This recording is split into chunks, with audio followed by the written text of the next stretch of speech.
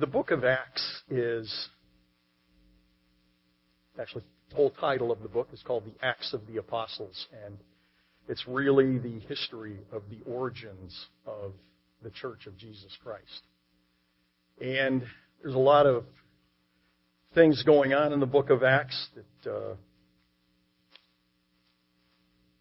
throughout history have been variously interpreted, understood, misunderstood, misapplied, misappropriated, all of those things. This morning, obviously, I'm not going to be preaching the entire second chapter of Acts, but I'm going to be focusing on one thing in particular.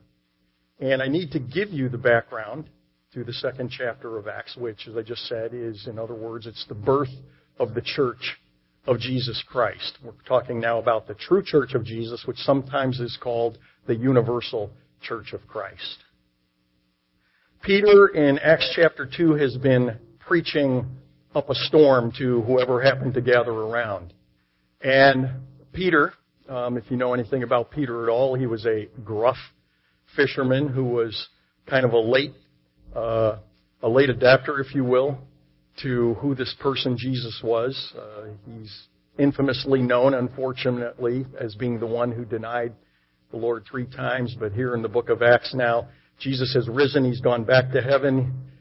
Peter has, the lights have clicked on and he's got it. And here Peter now is out preaching the good news of this one that he had been hanging around with, but again was really slow to come to the full grips and impact of who he is.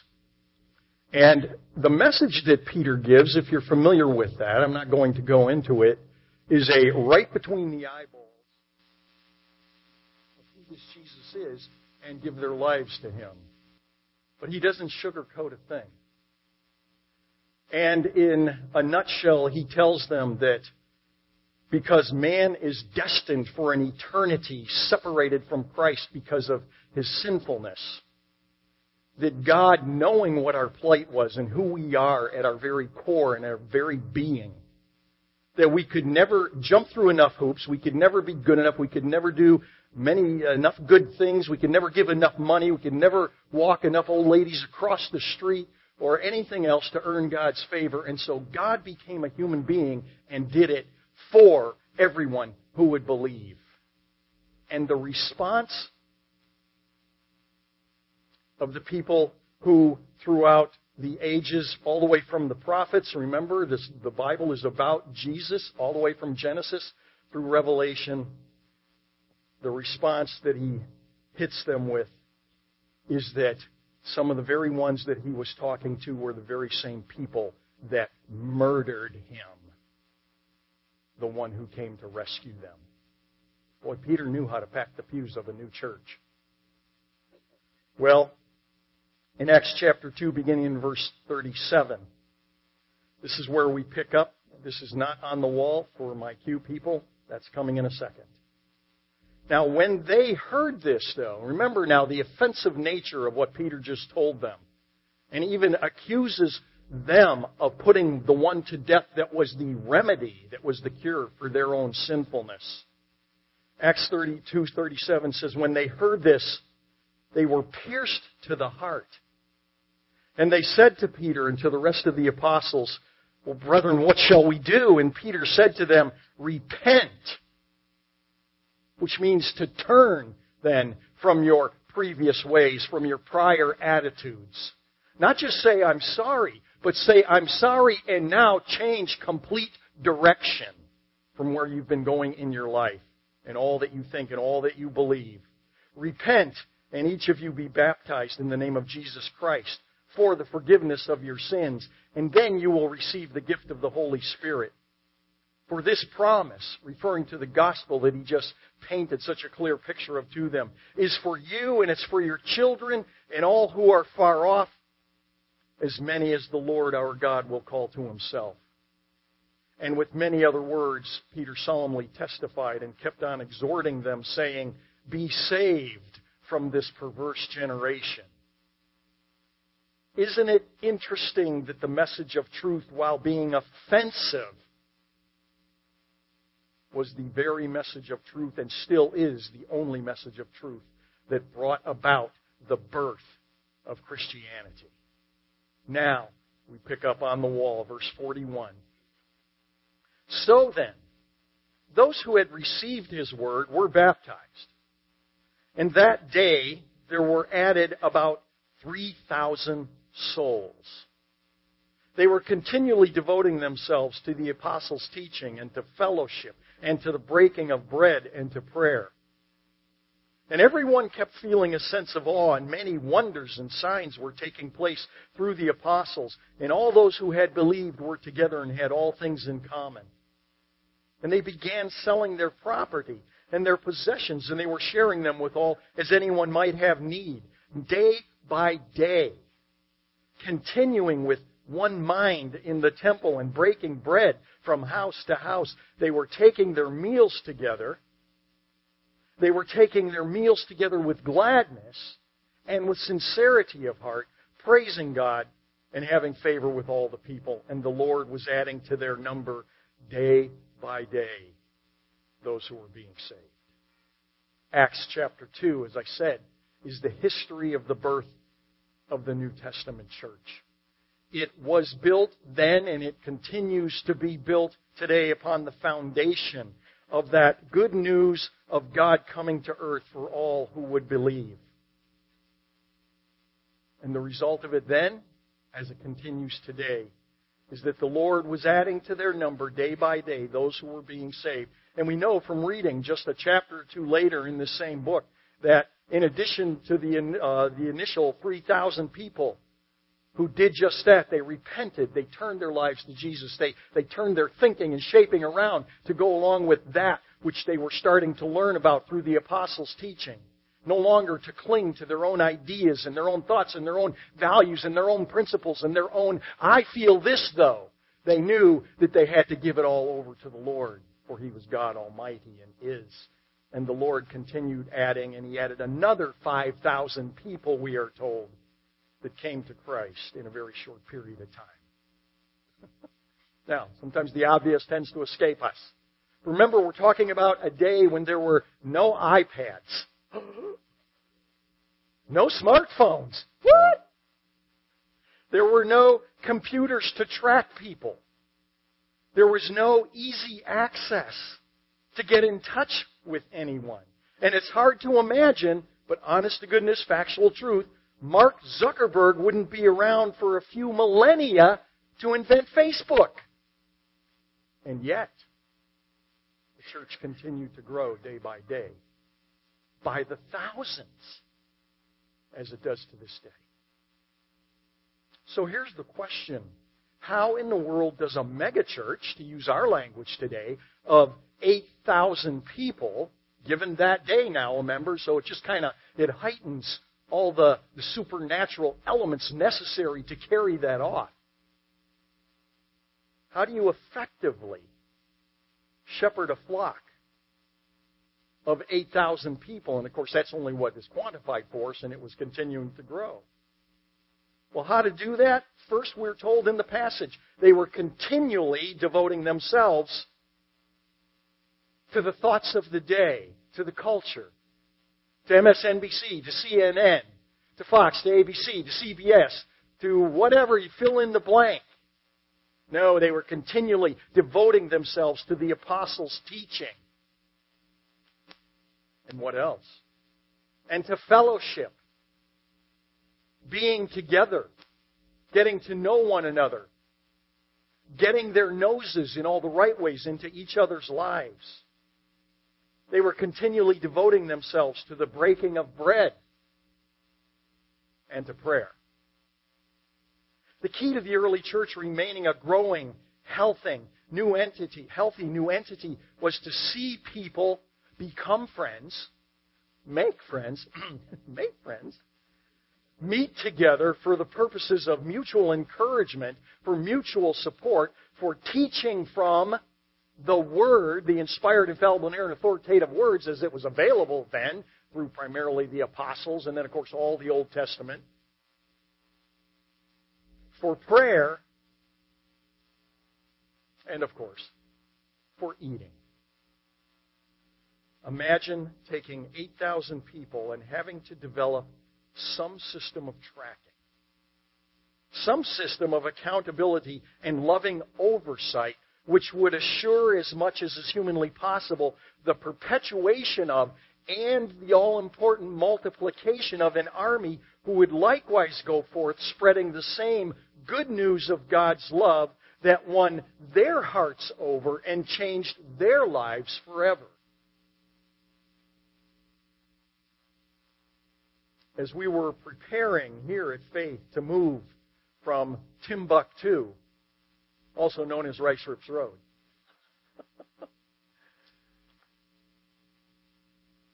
I'm going to ask this, just because we don't go by road names a lot here in Maine. You go, well, okay, you get on that road there, go to Benton, and then you go to where the old oak tree used to be, but now it's down, and you take a right on that road, and we don't worry about names. I want to see you, just show me your hands if you would, if you do not know where or what Rice Rips Road is. Okay. All right. Well, it's like a little more than a stone's throw from right here. So when you go around Colby College, and you pass over the overpass over the highway, okay, and it goes down into Oakland, that's the Rice Rips Road. Right? And right now on the left-hand side is now a church building again called Living Waters. That was the original location of Faith. Only the building didn't look like it did because we had to do a big expansion and everything else in another part of our lives. So as we were preparing now, we had expanded, we had done everything we could with the little bit of land that we were on there. God was blessing. We continued to grow. Now we had to do something a bit more drastic. It was out of the book of Acts paradigm that Faith determined at that time to become not a church with small groups, but a church of small groups. I'm not quite sure what the difference is between those two. Well, you see, a church with small groups is a church that has all sorts of ministries for people and for adults, with the adult Sunday school and various ministries during the week and all this and that to help them. Hopefully they'll take advantage of some of them and everything else to get more than just what happens on Sunday morning. It's something that's really viewed as being optional. It's one of many ministries. Be a part of one, don't be a part of one. We don't really care, but we have to do it because that's what churches kind of do. A church of small groups is a church that by design, and I mean literally, architecturally, we knew we would not have any way of doing what's typically called adult Sunday school. So more kind of Christian education, a little more intimate sorts of ways people can aggregate together and do the mutual encouragement, etc., and all those kinds of things that I just laid forth from the book of Acts. By design, we became a church of small groups, meaning that we will be a church that expects committed, dedicated people who consider Faith their church home to become a part of a small group ministry because Sunday morning isn't enough. And because we are a growing church, there is no way that everybody can possibly get to know everybody as you could when we were over on Rice Rips Road when we first came here. And so you see, a church that is a church of small groups has small groups not as an option, it's an expectation that everyone will join and become a part. Because that's where the personal encouragement is going to come, the personal shepherding, the personal care, and all of that. And so we determined early on that we would become a church of small groups. Well, there were other things going on at our growing church. We had almost right in line, identically in a timeline, with our beginning the processes of looking into being able to possibly buy this building and this land and relocate over here because we were growing. At the same time, we were planting a church 32 miles to the north of us in Solon, our first daughter church plant. And we had done that, and it was going great guns under the first church planting pastor that we sent up there. And then, as a rather complete shock to all of us, that pastor resigned very suddenly.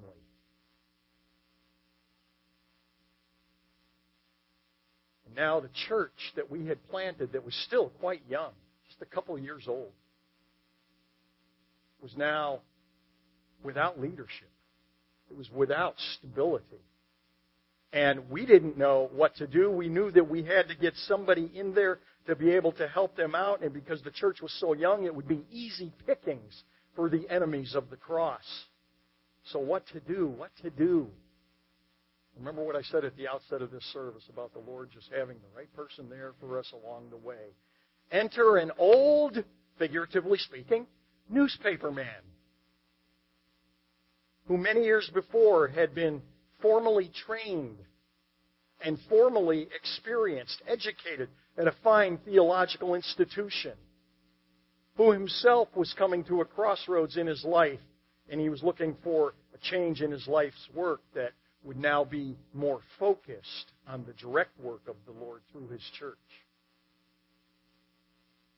We asked Ron Stevens if he would consider coming to the rescue of our baby church up in Solon, so to speak, and would he assume the pulpit and provide some shepherding there for the people until that church could find a new permanent pastor. And I mean, if I remember correctly, in the blink of an eye, he was like, sure, yeah, I could do that. I'd love to do that. And of course, the man of faithfulness just stepped forward, and he did so. Well, after about, I think a year's time or so, Solon did find a new pastor. Tim Hunt is there still to this day.